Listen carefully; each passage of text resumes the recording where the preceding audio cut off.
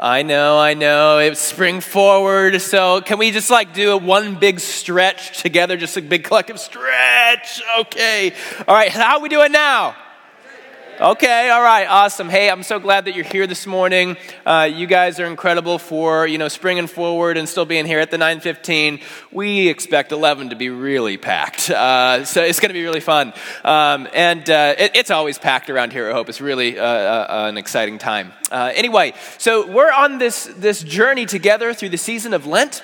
Throughout this season, leading up to Easter, we're preparing our hearts. Lent is a church word that means springtime. And we're preparing our hearts for the renewal and the new birth and the resurrection that comes at Easter. And to do that, what we're doing is we're going through the book of Matthew together. And as you go through the book of Matthew, you notice that Jesus and his disciples, they're not just talking about ministry. They're not just thinking about, making a difference and going on mission in the world. They're actually doing it. They're actually putting faith into action, and it's blessing the people and the world around them. And so we're following them, and we're going on the Jesus run together. And to get into today's topic, I wanted to show you that clip from the movie The Intern, which, by the way, since it had Robert De Niro in it, my mother-in-law was like, "Oh, we should watch this movie with Robert De Niro. It's called The Intern." I'm like, "Oh, awesome. I know how this movie's going to go. Robert De Niro's going to get a bunch of young mobsters together,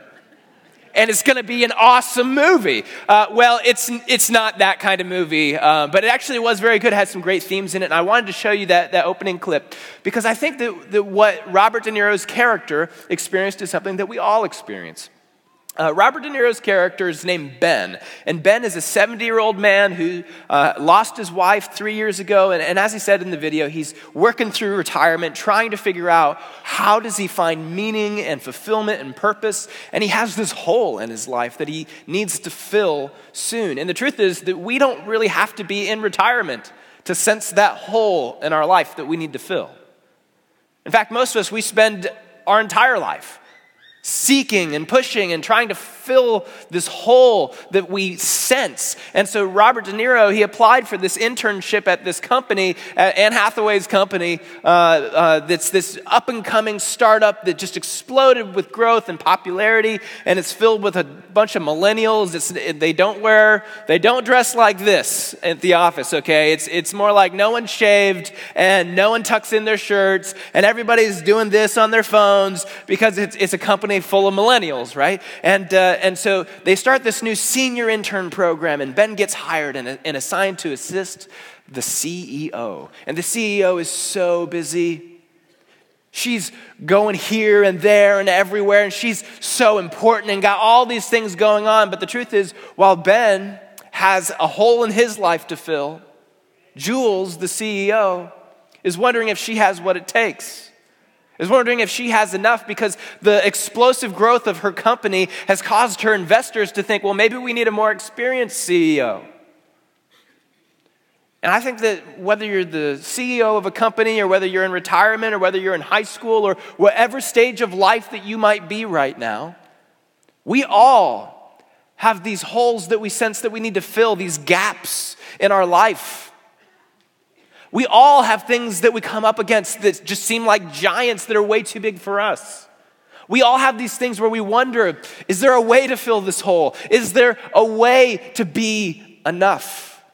In fact, just out of curiosity, can we just have a moment of honesty this morning? How many of you would say that in your own life that there's been times, or maybe even time you're in a time right now where there's a hole in your life and you're looking to fill it? It's not that you're unhappy, it's just that there's something more that you're looking for. Or maybe for you, it's that you're wondering, man, do I really have what it takes to face this challenge ahead of me? Does anyone feel like me in that sense? Okay, look around, you're not alone. And for those of you that didn't put your hand up, we know you're either superhuman or unhuman, or you just felt just as inadequate as the rest of us and didn't raise your hand. So anyway, we'll pray for you. You're awesome. We love you. See, the thing is, this is something we all experience. This is a human thing. It's not just for Christians or for people that aren't Christians or church people. This is a human thing that we all deal with, and we just have different challenges and different holes and different experiences. See, what do we do when we feel like we have a gap in our life that we're trying to fill? Well, a lot of us do what Robert De Niro's character did. We plan our next vacation. That will fill the hole.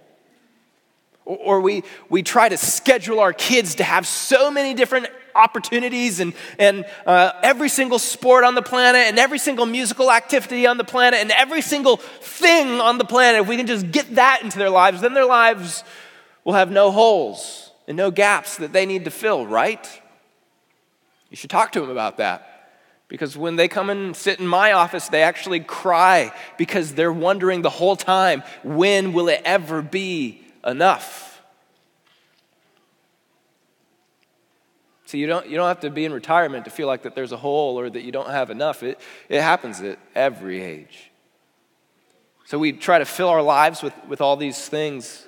But what about when we wonder if we have enough? See, for a lot of us, we've tried for so long, we've strived and strained to get that promotion or to get to that pay level or to get to into that group or to finally get to that stage of life. Oh, we finally got married, or we finally had kids, or we finally had another kid, or we finally had a boy, or we finally got a house, or whatever stage of life that you might think is like that next thing that's going to make you full.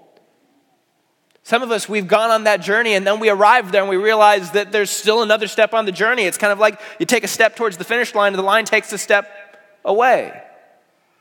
And it's this never-ending process. There's a clinical word for that. It's called perfectionism. And I'm a recovering perfectionist. I really am. Like I know it's kind of funny, but like I really am. Like that's something I struggle with. I know that there's a lot of us here that do too. Always wondering, am I ever going to have enough? Some of us, we look at our lives and we think, is there ever going to be enough money? Is there ever going to be enough time? I remember, especially for the time, well, I guess for the money one too, but for the time one, when my son Elliot was born, our life was already full. Our calendar was already packed. And then this little beautiful baby boy shows up 6 months ago and everything is displaced. Absolutely everything. My sleep, my sanity, my everything. It's all displaced, but it's displaced for something amazing.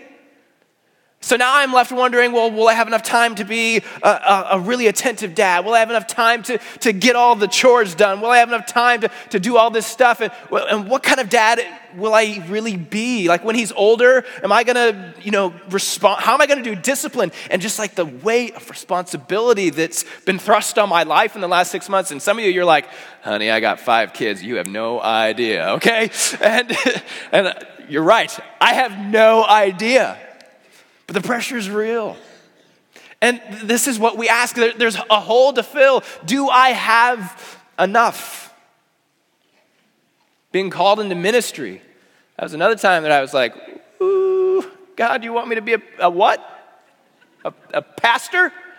I remember I was sitting in this section over here, right where kind of you guys are sitting. And I felt God say, and it wasn't like a voice, okay?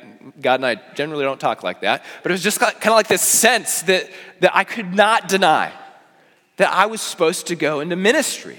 And I was like, how much money do pastors make? I don't know, God, that doesn't sound very fun. And I had some other plans, but I'm telling you, I felt like ultimately I wouldn't have enough money. I wouldn't have enough fun. I didn't think that my life would be full. By the way, I was wrong on all accounts.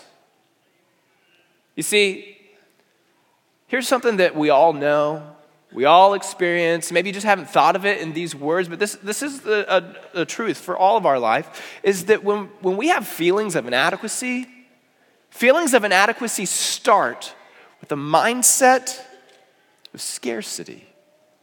Feelings of inadequacy, there's a hole to fill, there's a gap in my life, or there's a giant that's too big for me. I don't have the skills, I don't have the time, I don't have the energy, I don't have the money, I don't have the fill in the blank. Feelings of inadequacy comes from a mindset of scarcity. I don't have enough. And you know what the scary thing about having this mindset and feeling inadequate is? Some of us, we fall into the ditch of perfectionism like me. Some of us fall into the other side of the ditch and say, why even try? And if you never try, you never experience the results, you never see the results. And if you're a perfectionist, even if you achieve the results, you never even feel them or live them in your life. Feelings of inadequacy, they start with a mindset of scarcity. See, the disciples, they ran into this exact same problem. They had this time where they were with Jesus and they received some really bad news. They received the news that John the Baptist, Jesus' cousin and his colleague, they were on the same mission, ushering the kingdom of God into the world. And John the Baptist was beheaded. He was beheaded. He died a gruesome and horrible death. And so Jesus is mourning his cousin. And Jesus is obviously distraught because this is a very stark reminder of the fact that he too will die for his mission. And so they need some time away. And so Jesus and the disciples, after doing lots and lots of ministry and then receiving this terrible news, they're like, okay, let's get in a boat and we're gonna go away and we're just gonna mourn and we're gonna rest and we're gonna recover and pray. And they just needed some space and some time, but that's not what happened. Look at what happened here. It says that as soon as Jesus heard the news, that's the news of his cousin John the Baptist, he left in a boat to a remote area. The purpose is to be alone. I mean, wouldn't you want to be alone too? You'd want to have some space. But the crowds heard where he was, and they headed where he was headed, and they followed on foot from many towns. So there's this big, massive lake that Jesus is going across in a boat to find some space, and then all of a sudden, 10,000 people show up where he's at, where he went to be alone. And then, if I was Jesus in that moment, I would have said, sorry, the shop is closed, okay? Well, I have no more energy for you today. But that would have been my human response. His response was way, way better and way more loving. This is what happened. It says that Jesus saw the huge crowd. And by the way, the huge crowd, which was over 10,000 people, these were all very common, like the original Greek language that the New Testament was written in, the word translated for huge crowd, that actually is a word that means the ordinary people. This isn't like the special people. This isn't like a bunch of celebrities that show up and Jesus is like, oh, you're really important, so I guess that I need to, actually give you some attention. Now, these are just regular, ordinary people. Jesus saw the huge crowd as he stepped from the boat, and he had compassion on them. In other words, he felt their pain. He held their hurt. And again, in the Greek language here, of the original writing of the New Testament, it actually means that Jesus felt it like he was punched in the gut. Jesus could feel their hurt. So he had compassion on them. And then what did he do? He healed their sick. And wouldn't it be amazing if we just kind of took this on as a model, as a model for how we minister to the world? Our mission as a church is to reach out and share the everlasting love of Jesus Christ. That is our mission. That's why we exist. It's why we do everything that we do as a church. And one of the ways that we can do that is simply seeing. Sometimes we're so concerned with our own world and our own pain, and especially me. Sometimes I'm like, I'm so busy. I got to figure this out. Or what are we going to do about this? Or what are we going to do about that? That I can't even see all the hurt that's going on around me.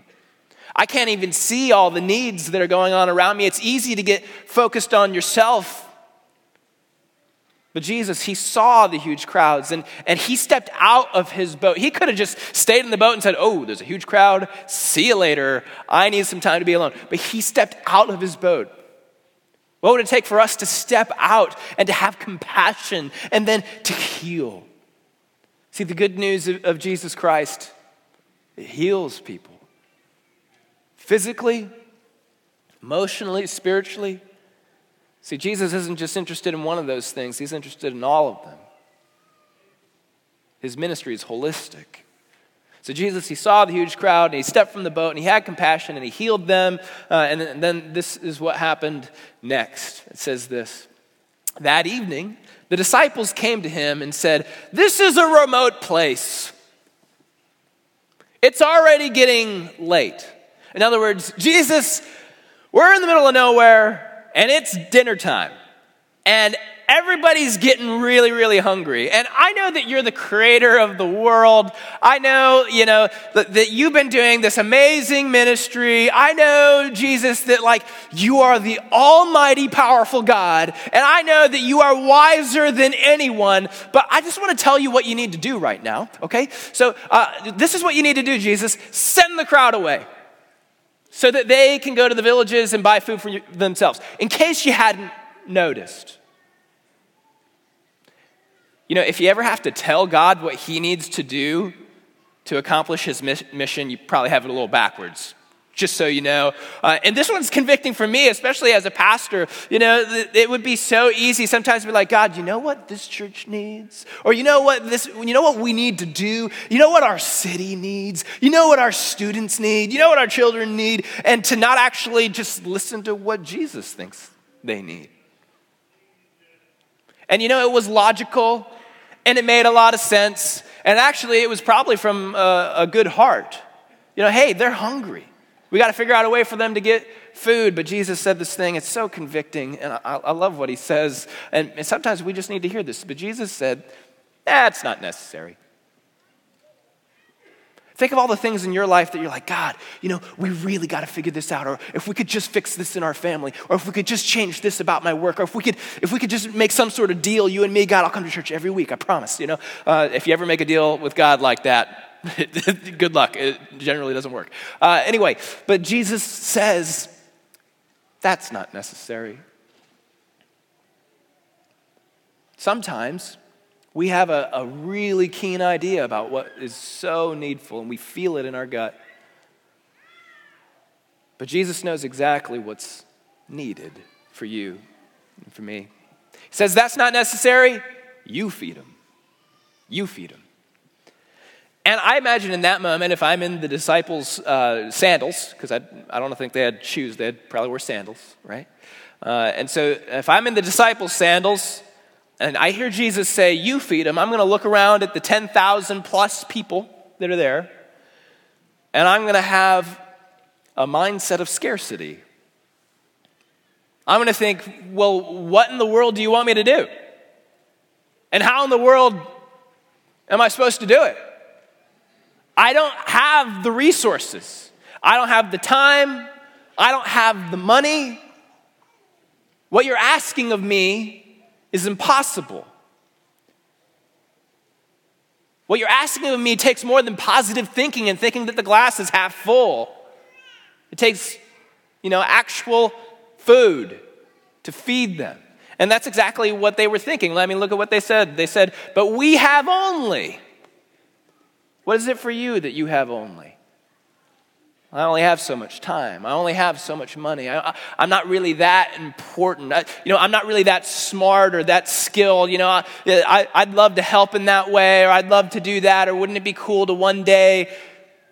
But I have only 5 loaves of bread and 2 fish.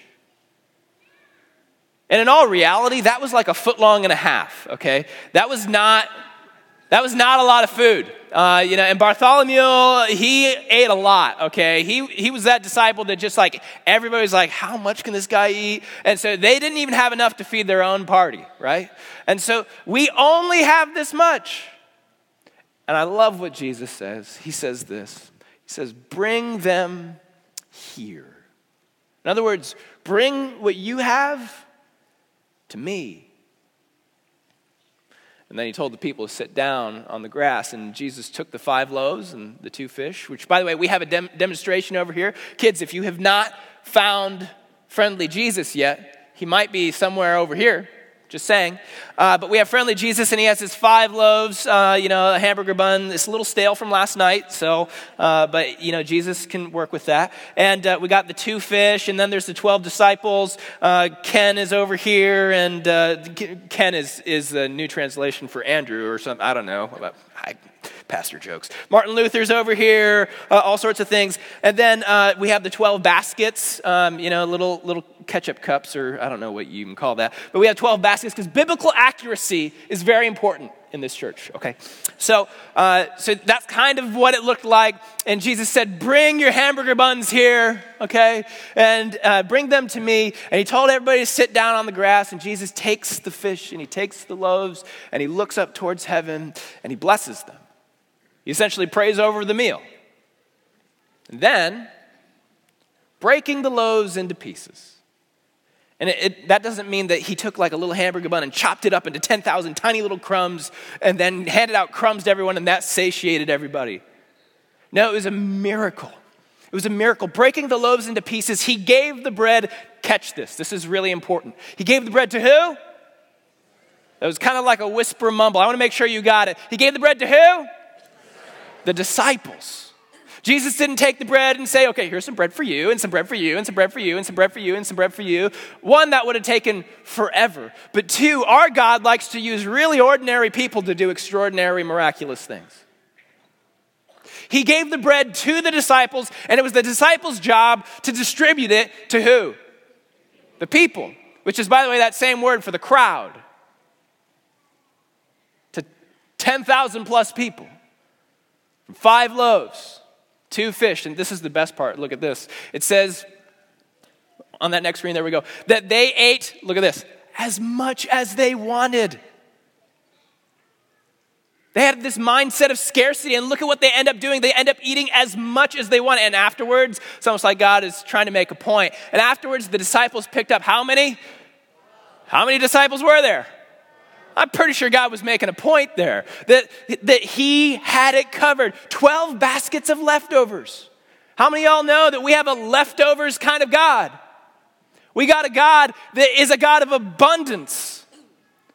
A lot of times we think, well, you know, I don't know. I don't know if I can really count on God to come through for me, or I don't really know if like God has really big plans for my life. Well, guess what? You have a big God. You have a God who has leftovers in mind. See, in fact, it says that about 5,000 men were fed that day, in addition to all the women and children. This was a miracle.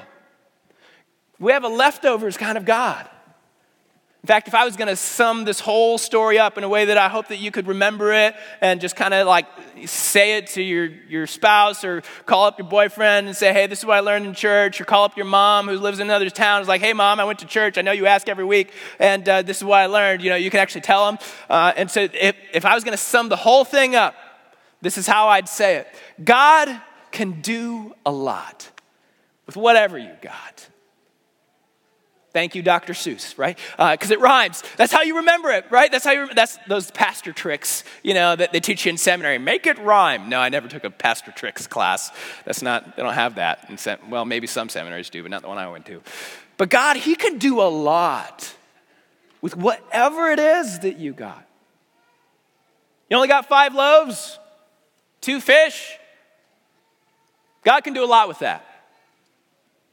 See, this isn't the only time that God did stuff like this. Way back in the Old Testament, in the book of Exodus, there's this account, this historical thing that actually happened where Moses, he was at this bush and the bush was on fire and he was in the presence of God, and God called Moses and said, Moses, you're going to go and you are going to free all of the slaves, all of my people that are slaves in Egypt. And Moses is like, look, God, I know you're the creator of the universe, but let me tell you what you need to do.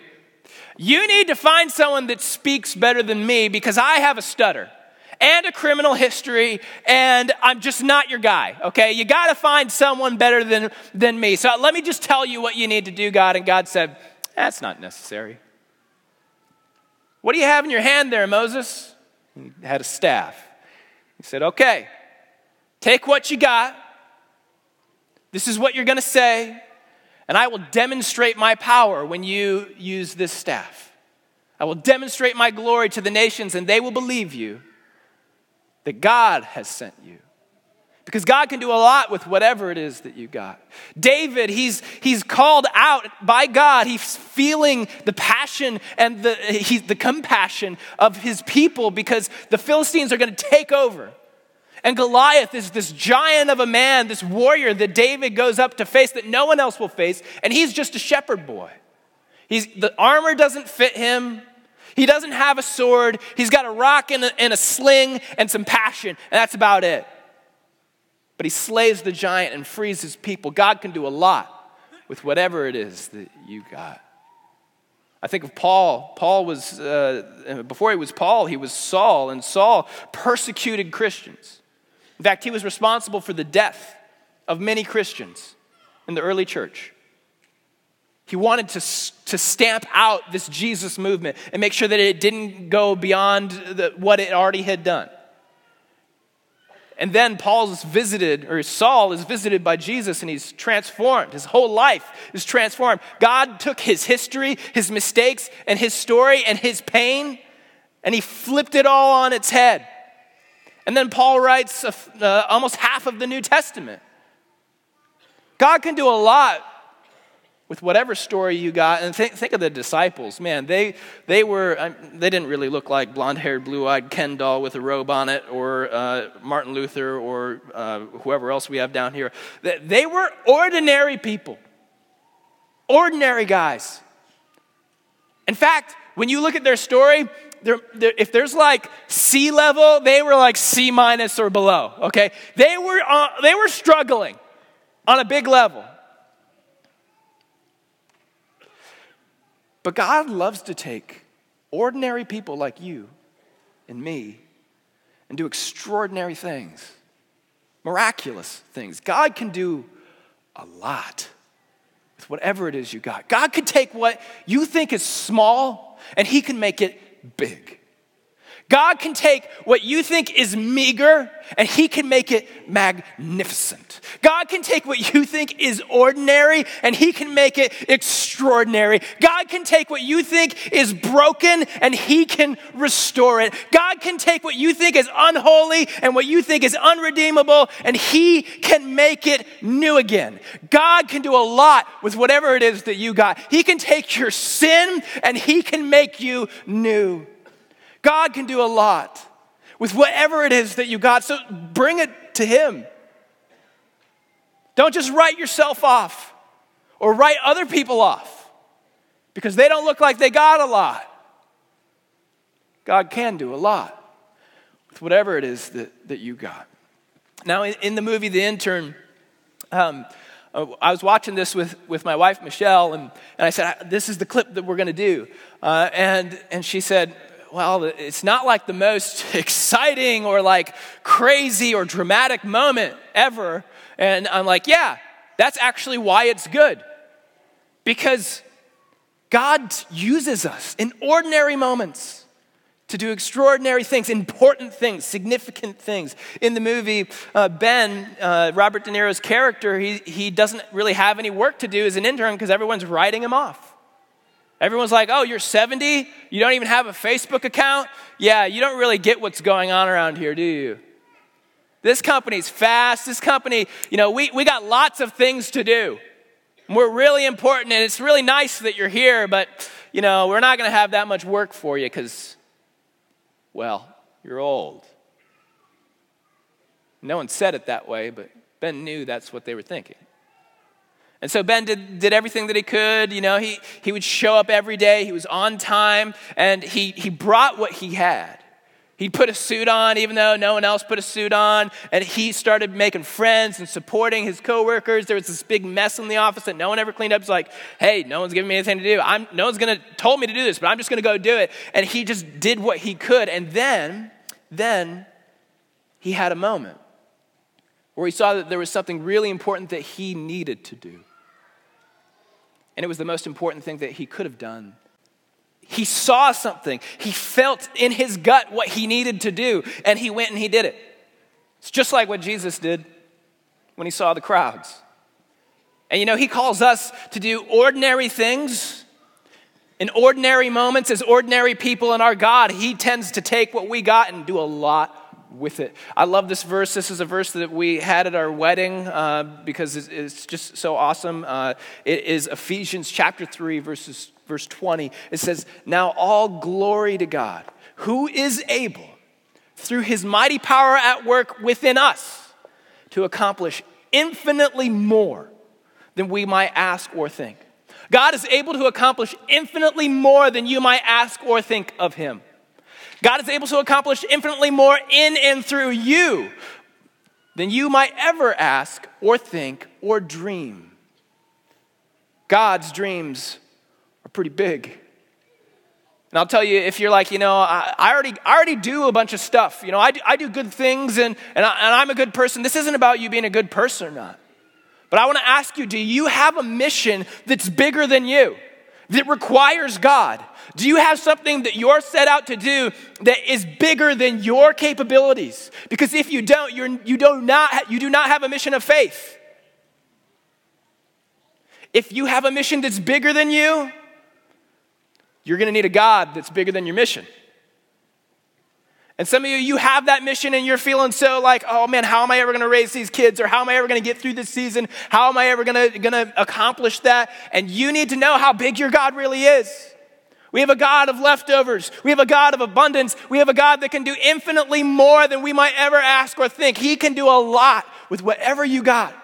Some of you're here today and you've been coming for a while and you're like, I've kind of been waiting for God to give me a sign. A sign that I'm really supposed to get in the game and get involved and volunteer on Wednesday nights with kids or with the junior high students or the high school students, or maybe be one of the Hope ambassadors out there and greet people as they come in, or drive the Hope Mobile, which that is a prized position, I will say. But you're thinking like, I've been waiting for God to give me a sign that it's time to get involved. Here it is. A whole sermon how God can do a lot with whatever you got.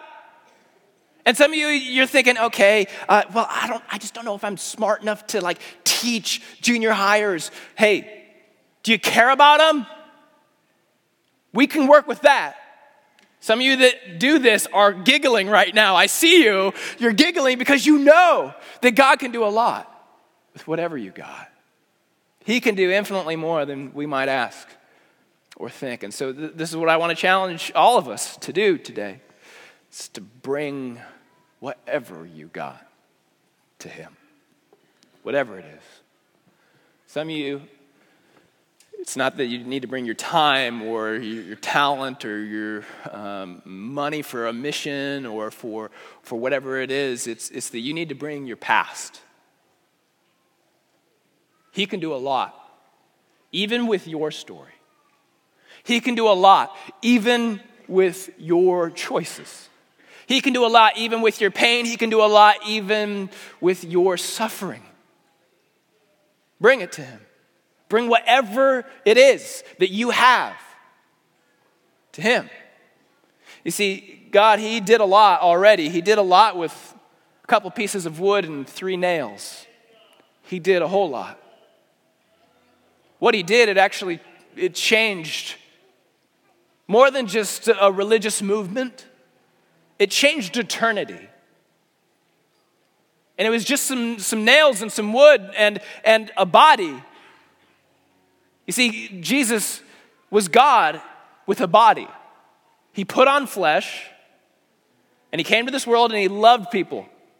Just loved them. And he healed them, and he showed them what the kingdom of God is like. And a lot of people didn't like that because it threatened their power and their status. And then Jesus fulfilled his mission. He went to a cross and he was crucified. He was nailed to that cross. And some people think, oh, well, a lot of people, everyone dies. And there were so many people that were crucified during the Roman Empire. It's just another thing that happened. In fact, there were a lot of people that claimed to be God and a lot of people that claimed to be Messiah. Yeah, that was true. They didn't do any of the things that Jesus did or live near as good of a life. But in that death, God opened his hands to you and to me so that whatever we bring to him, in the name of Jesus, whatever we bring to him, he can do something with that. And that's why we're so excited about our Lenten project. We're doing something called a Home of Hope. See, just out of curiosity, how many of you have raised a child? Go and raise your hand. Anybody here? Okay, a lot of you. Okay, we have our first child at home right now. Elliot, he's amazing. I love him so much. But on Fridays, my wife is at work and I'm at home, and I love him in the morning and I am tired in the afternoon, okay? In the morning, it's like Dad and Sunday, and it's awesome, and we're playing and giggling and tickling, and he's sitting up, and he ate mashed nanners for the first time. It was awesome, and it was just so wonderful. But by the time that Michelle gets done with work for the day, I'm like, honey, I'm so glad that you're home. We can be a team again. Thank you for, never leave me, okay? We need you, right? And some of you are like, you think that's bad? I have 5 kids, honey. You just need to chill. I've told you that. But here, every Friday when Michelle gets home, we always say, it just comes up in conversation. It's like, man, can you imagine if one of us was a single parent? How hard that would be? It feels like we can never get anything done. It feels like that there's no time. It feels like that there's just no energy. It just feels stressful. We're so much better together, aren't we? We're so lucky. And the reason why we're doing a Home for Hope is because not everyone is lucky like that at this stage in life. There's a lot of young women with unplanned pregnancies in our community. And if we as a community can come alongside them and say, hey, I know that it's not the story that you planned. I know it's not the thing that you hoped for. I know that this situation isn't exactly what you would call enough. You might feel like there's a gap, or you probably feel like there's a giant in your life and you cannot face it alone. And guess what? You don't have to. You don't have to face it alone, because God, He can do a lot with whatever you got. And we've experienced that as a church. So we're going to share that with you. That's why we're doing a Home for Hope. This Home of Hope is going to do a lot. No matter who you are or where you're at in faith and on all of these things. And I know I've said it a million times and I sound like Dr. Seuss. I know. But I hope it really sinks into your heart today. Not only that God can do a lot, but He wants to do a lot with what you got. So bring it to Him. Amen? Amen. Let's pray. Lord Jesus, thank you that you're a God of abundance. Thank you that you do not leave us in our mindset of scarcity, but you came into this world to show us how big and powerful you really are, to shine your light into darkness. And I pray, God, that you would just bring to mind for every man, woman, and child in this room exactly what it is that they need to bring to you and exactly what you want them to do with it. And Lord, would you give us a vision to know and to feel the abundance that you want to bring from it and through it. So we trust you, we love you, and we give all these things to you. And it's in Jesus' name that we pray. Everybody said, amen.